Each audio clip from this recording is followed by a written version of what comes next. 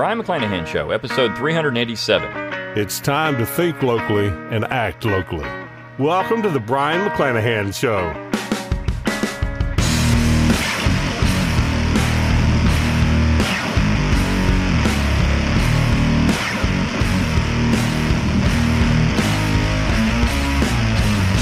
Welcome back to the Brion McClanahan Show. Glad to have you back on the program. Very glad to be here. Don't forget to follow me on Twitter, like my Facebook page, and subscribe to my YouTube page where you can watch this podcast.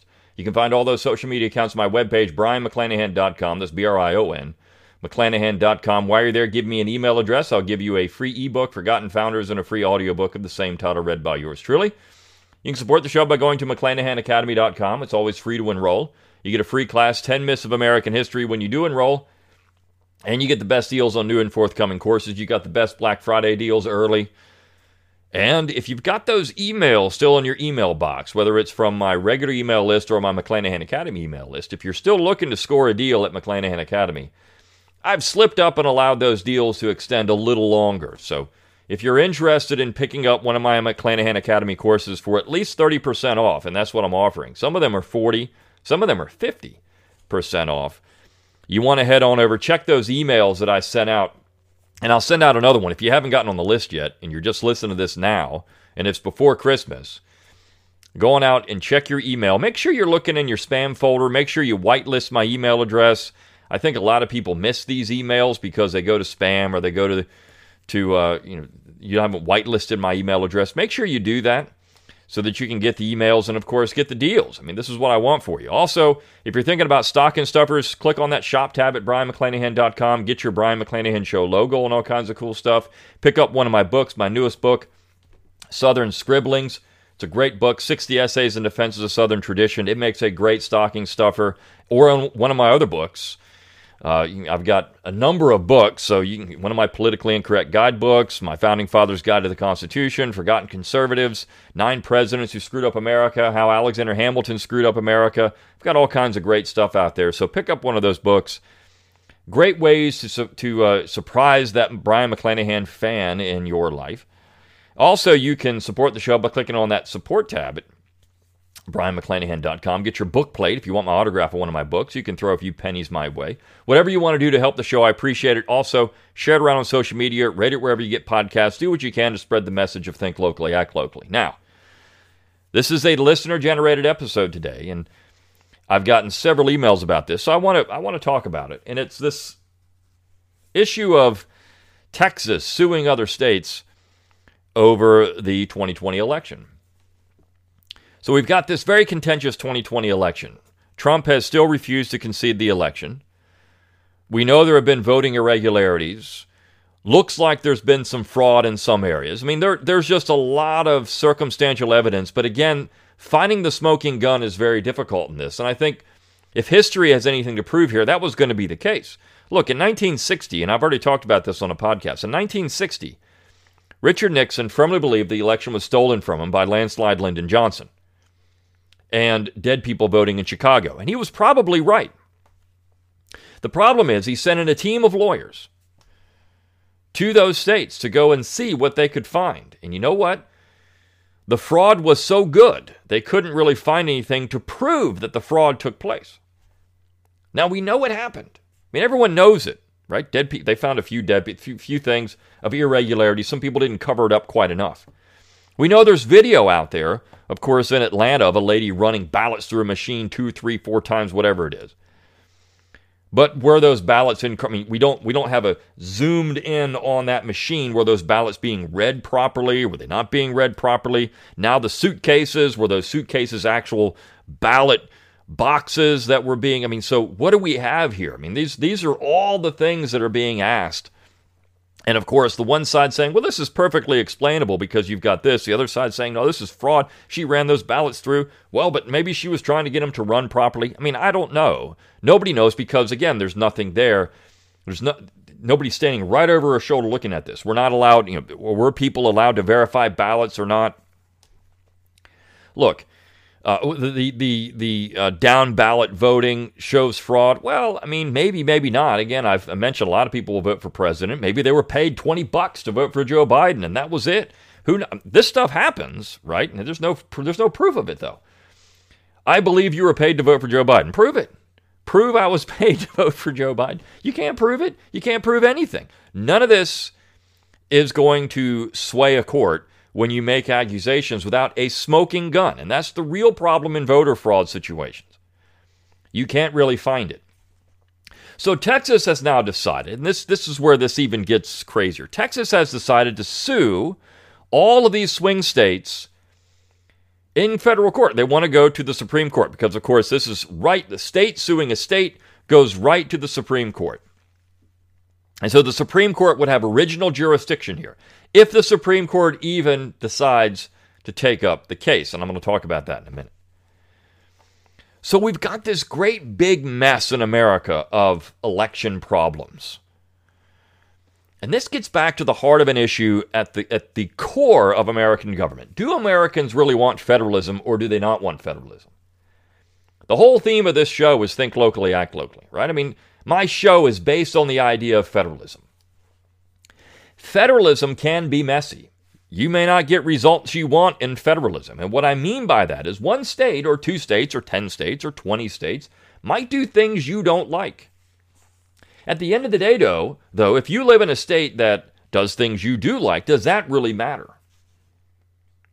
So if we had real federalism, this is where we get to this really nasty situation we have in America where we have a hybrid sort of federalism and nationalism put together. We haven't really decided which one we want. Still, over 200 years after the Constitution was ratified on the promise that we're going to have federalism in America, that we wouldn't have a national government, that the president's powers would be so weak that nobody would even notice the president except in foreign policy, that the Congress would only have to have 2 and 6 year terms because they didn't have to worry about the minutia of all of these local issues because the states could take care of all those things. These are the promises that were made in 1787 and 1788 when the Constitution was ratified. So those are the promises. Basically, we had a Constitution, and if you look at the Bill of Rights, which came in 1791, but the preamble of the Bill of Rights explicitly states the reason we're doing this is because we don't want to have misconstruction. We ratified a federal constitution. We ratified a constitution for a federal republic, not a national government, not a centralized one-size-fits-all government. This is what we ratified. So you get the Bill of Rights, the 10th Amendment being the most important part of that, and that's what everyone thought we were getting. Of course, in 1789, all that's corrupted with the first Congress and the Judiciary Act. And then moving forward, we've got it corrupted over and over and over again. So what we have now is a messy Frankenstein of a government. We don't know if it's national. We don't know if it's federal. The states themselves, the people in the United States, the people in the states don't really know what they want. That's the real problem in all of this. And I think that's where we need one solution to this. If we're going to be a national government, just go for it, right? Abolish the states. If we're going to be a national government, then I would rather see a situation where the states are completely abolished. The states decide they're going to give up all powers. We're going to hand them all over to Washington, D.C. And we're going to have a one-size-fits-all national government, and everybody's just we're going to abolish all these legislative, we're going to do all of this stuff. We're just going to abolish it all. Why? Well, because if we did that, then at least we would have all the problems solved of this. Well, we're going to do this. The states are going to do this. States are going to do that. We could just say, no, we're going to have a president, just like a governor.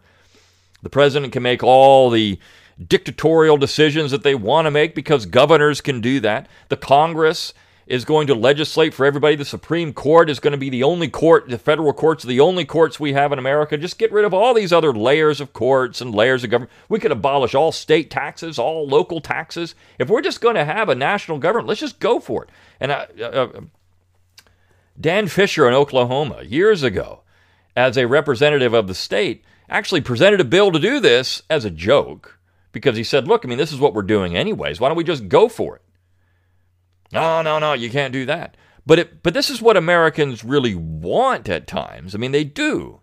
And this case of Texas suing the other states is a clear example that the right wants nationalism when it works for them.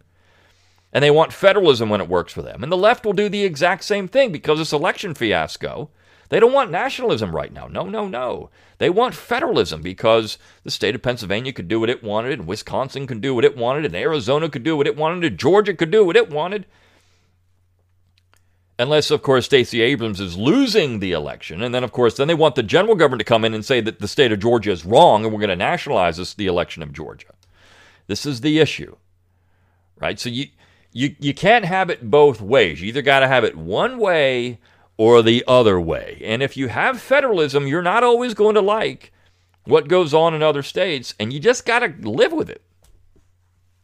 The real problem, though, is if we had a constitution that people actually followed, as ratified, whoever's president wouldn't matter. This is why I wrote 9 presidents who screwed up America. The point is all these quote-unquote great presidents or semi-great presidents or which should all be awful and semi-awful. Because all of those people that are considered great abused power. The Congress has consistently punted its authority to the executive branch. The Supreme Court has usurped authority from elected representatives of the states and the general government. And so what we have is a nasty national mess. The 14th Amendment notwithstanding, the 14th Amendment is not supposed to incorporate the Bill of Rights. The Bill of Rights were not supposed to be used against the states. The states already had Bill of Rights. They already had Declaration of Rights. They didn't need another one. This is exactly what proponents of the Constitution said. If we have a Bill of Rights, it's going to assume that the general government has powers it doesn't have. In some ways, the Bill of Rights is a disaster. Because simply by putting it there, you said, well, I mean, the general government can't do this. That means that you could imply that they could have done it. It essentially created the whole idea of implied powers. The Bill of Rights was a disaster because the states already had these things. Virginia already had very restrictive laws, rules when it came to free speech, for example. What the government could and could not do there. They couldn't infringe on free speech or free press. They couldn't do it. Religion, they couldn't do it. It was already there in Virginia. You didn't need another layer saying that the general government can't do this. Well, it was sold that the general government, of course, couldn't do that because there's no power granted to infringe on speech or the press. They don't have the power to do that. The states can do it, but not the general government. So we've got a complete disaster now of a government, of American politics. It's a disaster. The war in 1865 did nothing. It did nothing because you can't solve a legal issue by a bayonet. It just can't happen. And people know it, which is why all this stuff keeps coming up.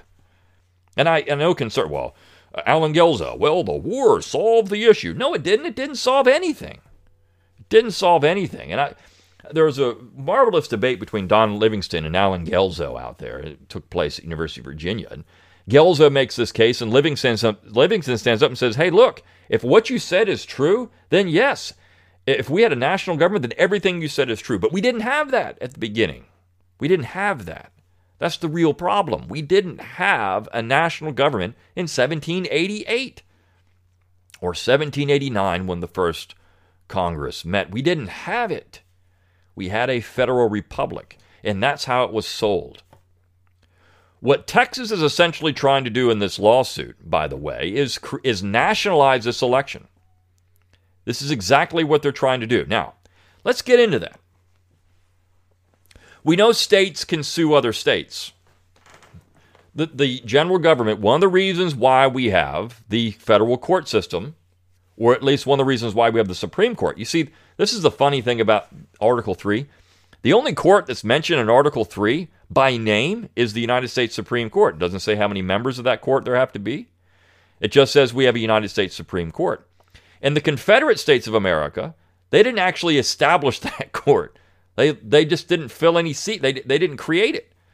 It said it was going to be created, but they never filled any of the seats. They didn't decide how big it was going to be, how many members it was going to have. They didn't do any of that. They just left it vacant. And so the states handled all these things. The only court that's in the United States Constitution is the Supreme Court. All the other federal courts were created by Congress, and of course it does say Congress can create other courts as they need to. So the Congress could abolish every single federal court in America except for the Supreme Court. That would be a real bold move by Congress. If they really wanted to adopt a federalist stance, they really wanted to be real federalists, this is what they would do. They would abolish every single federal court in America and put all those judges out of a job. Bam, they're gone. Everything else would be handled in the states. And then you have the 11th Amendment, which, if interpreted broadly, or interpreted the way it was originally intended to be interpreted, would mean that the Supreme Court would hear very little. Very little. That the states could refuse, essentially, to be sued if there's a violation of federal law. Now, you could sue in a federal court, or you could sue in the Supreme Court if the federal government is abusing its powers. This could very easily happen. You sue in the Supreme Court. In fact, you could sue in the state court, and then it could go to the Supreme Court. I mean, you could do it that way. But the fact is, we've got this monstrosity of a government that just doesn't know the limits of its own power. And Texas doing this is muddling the issue. And it's muddling the issue because Texas really has no standing to sue here. You see, the Constitution is very clear about what states can do when it comes to elections. We saw a beginning of nationalizing federal elections in 1870 when you had the 15th Amendment. And then, of course, that continued with the 19th Amendment, women's suffrage.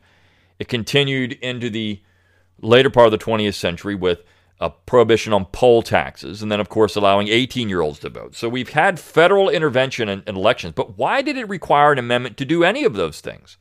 Why did it require an amendment to say you cannot prohibit voting on the basis of race or sex or being able to pay a tax or age if you're 18? Why did it require that?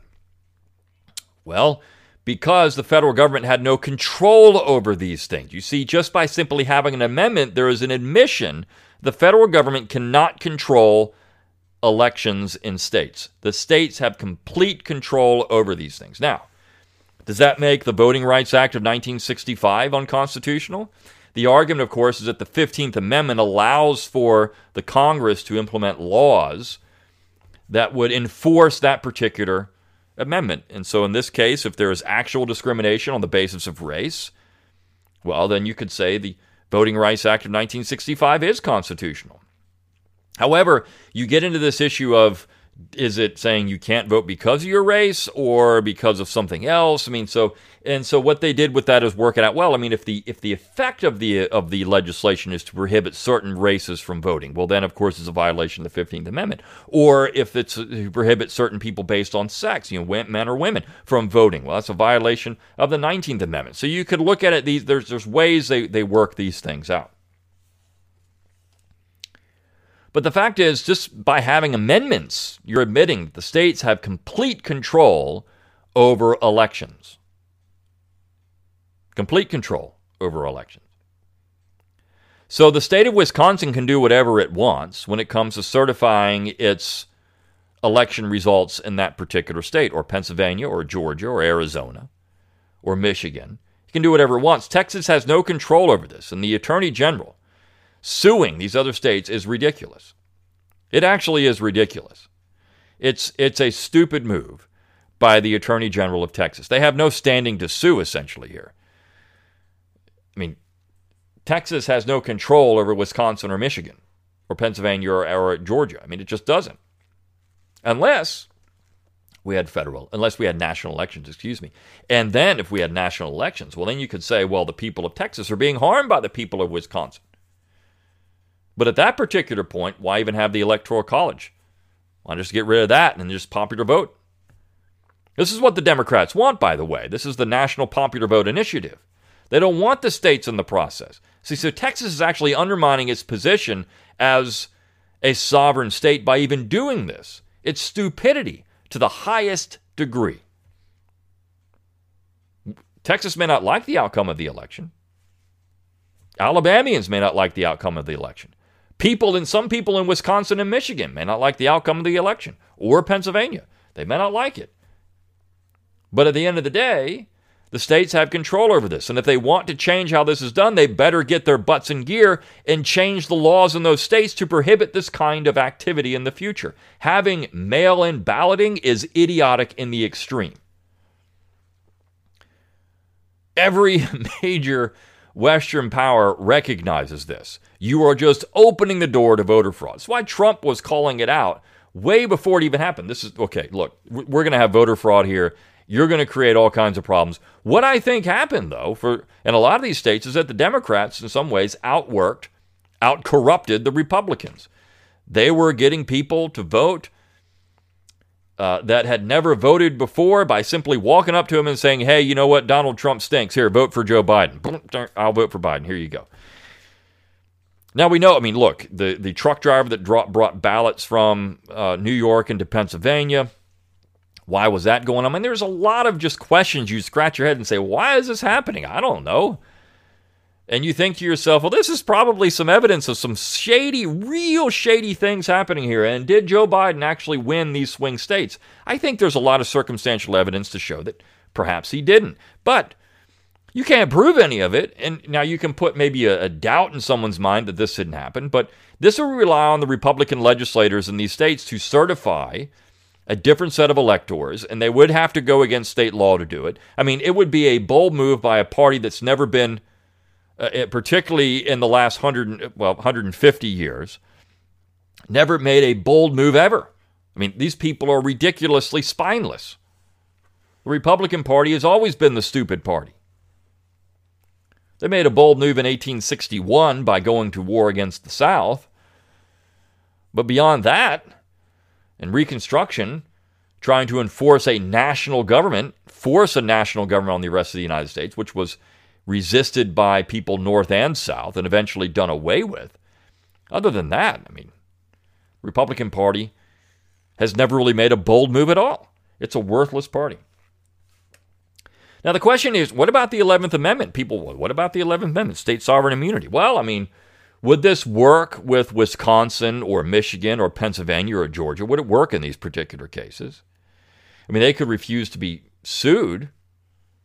Then, again, Texas has nothing. This is a publicity stunt by the state of Texas. I'll tell you what Texas should do. If they're really that concerned about it, call a convention and look to withdraw from the Union. If that's the case, I mean, this is what Nathaniel Macon said when nullification actually came out in the 1830s. Nathaniel Macon, who was, of course, a member of the founding generation.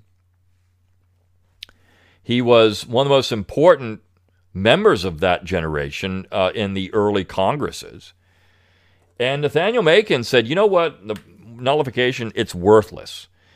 If you really don't believe that the federal government has the power to do this, just leave the Union. Just leave. So if Texas is really offended by the actions of these other states, Texas should just call a convention of the people and say, you know what, we're out. We're out. But you see, here we get into this very strange Frankenstein hybrid national federal government that we have, because now people are, that's illegal. You can't do that. Texas v. White. Texas v. White, 1869. You can't unilaterally secede. Well, the Supreme Court did say that. However, one of the things that it left open was that if the other states wanted to boot out a state, they could do it. Because, you see, they had to leave that open because this is exactly what the Republicans did to the southern states during Reconstruction. They couldn't unilaterally secede, but this Congress could say, you're no longer in the Union. You're now a territory of the United States. So that could actually happen. I mean, the Congress can abolish a state or boot a state out. It's pretty funny. But Texas should just say, look, we're out. We're not going to be part of this government anymore. We're not going to do this anymore. And if the states really had any, again, if Republicans in the states had any muscle, this is exactly what they would do. Just leave the Union. If the states did it, I don't know if you would see a federal response at this particular point.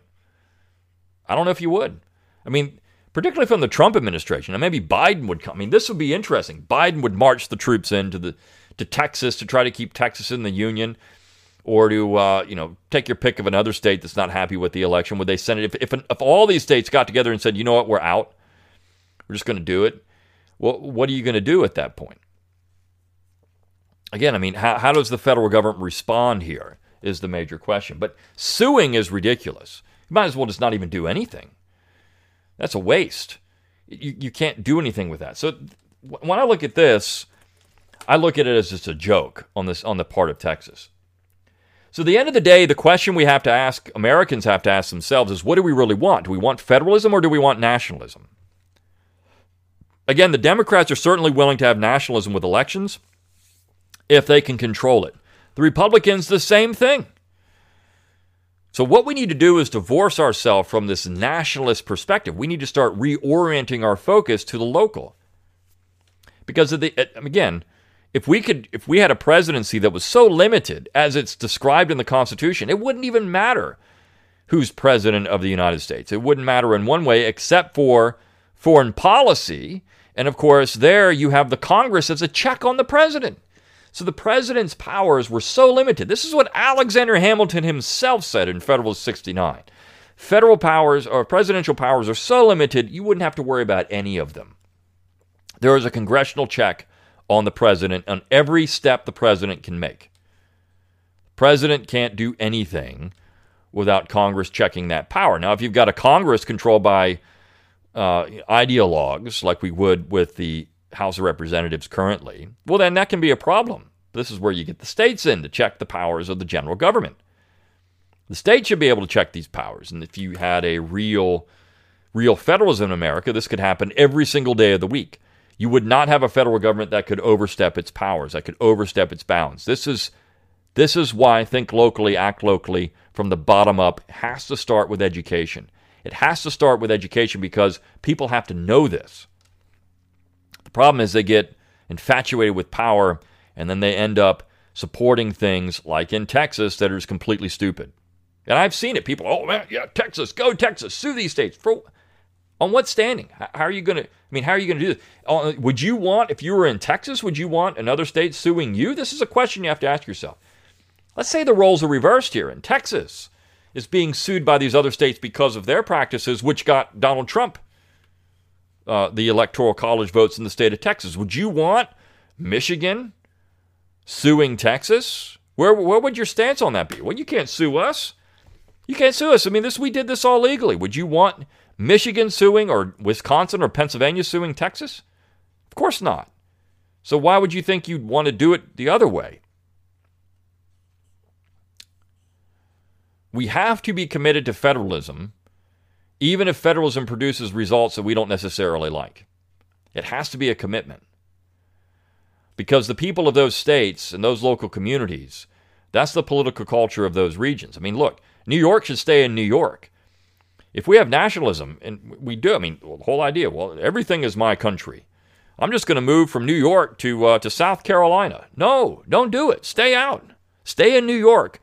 Keep New York messed up with your political culture and don't mess up the political culture of South Carolina. Or California going into Texas. Or, take your pick. Massachusetts going into Colorado. Colorado used to be a beautifully conservative state, but all these people moved into Colorado because of John Denver, I guess, John Denver telling people how great it was. And everybody moved to Colorado, and then it just got messed up. There's parts of Colorado that are still fairly conservative, and then you got all the Birkenstock and sock wearers out there. And in the more leftist parts of Colorado, and good gosh, it's awful. So this is why maybe we need to talk about decentralizing states as well. Let's bring those down to a lower level. All right. So that's my position on this whole Texas lawsuit thing. I think it's a joke. It's just going to be laughed at. It makes conservatives look stupid and, frankly, hypocritical. And it should never happen. It should never happen. All right. I'll see you next time on the Brian McClanahan Show. See you then.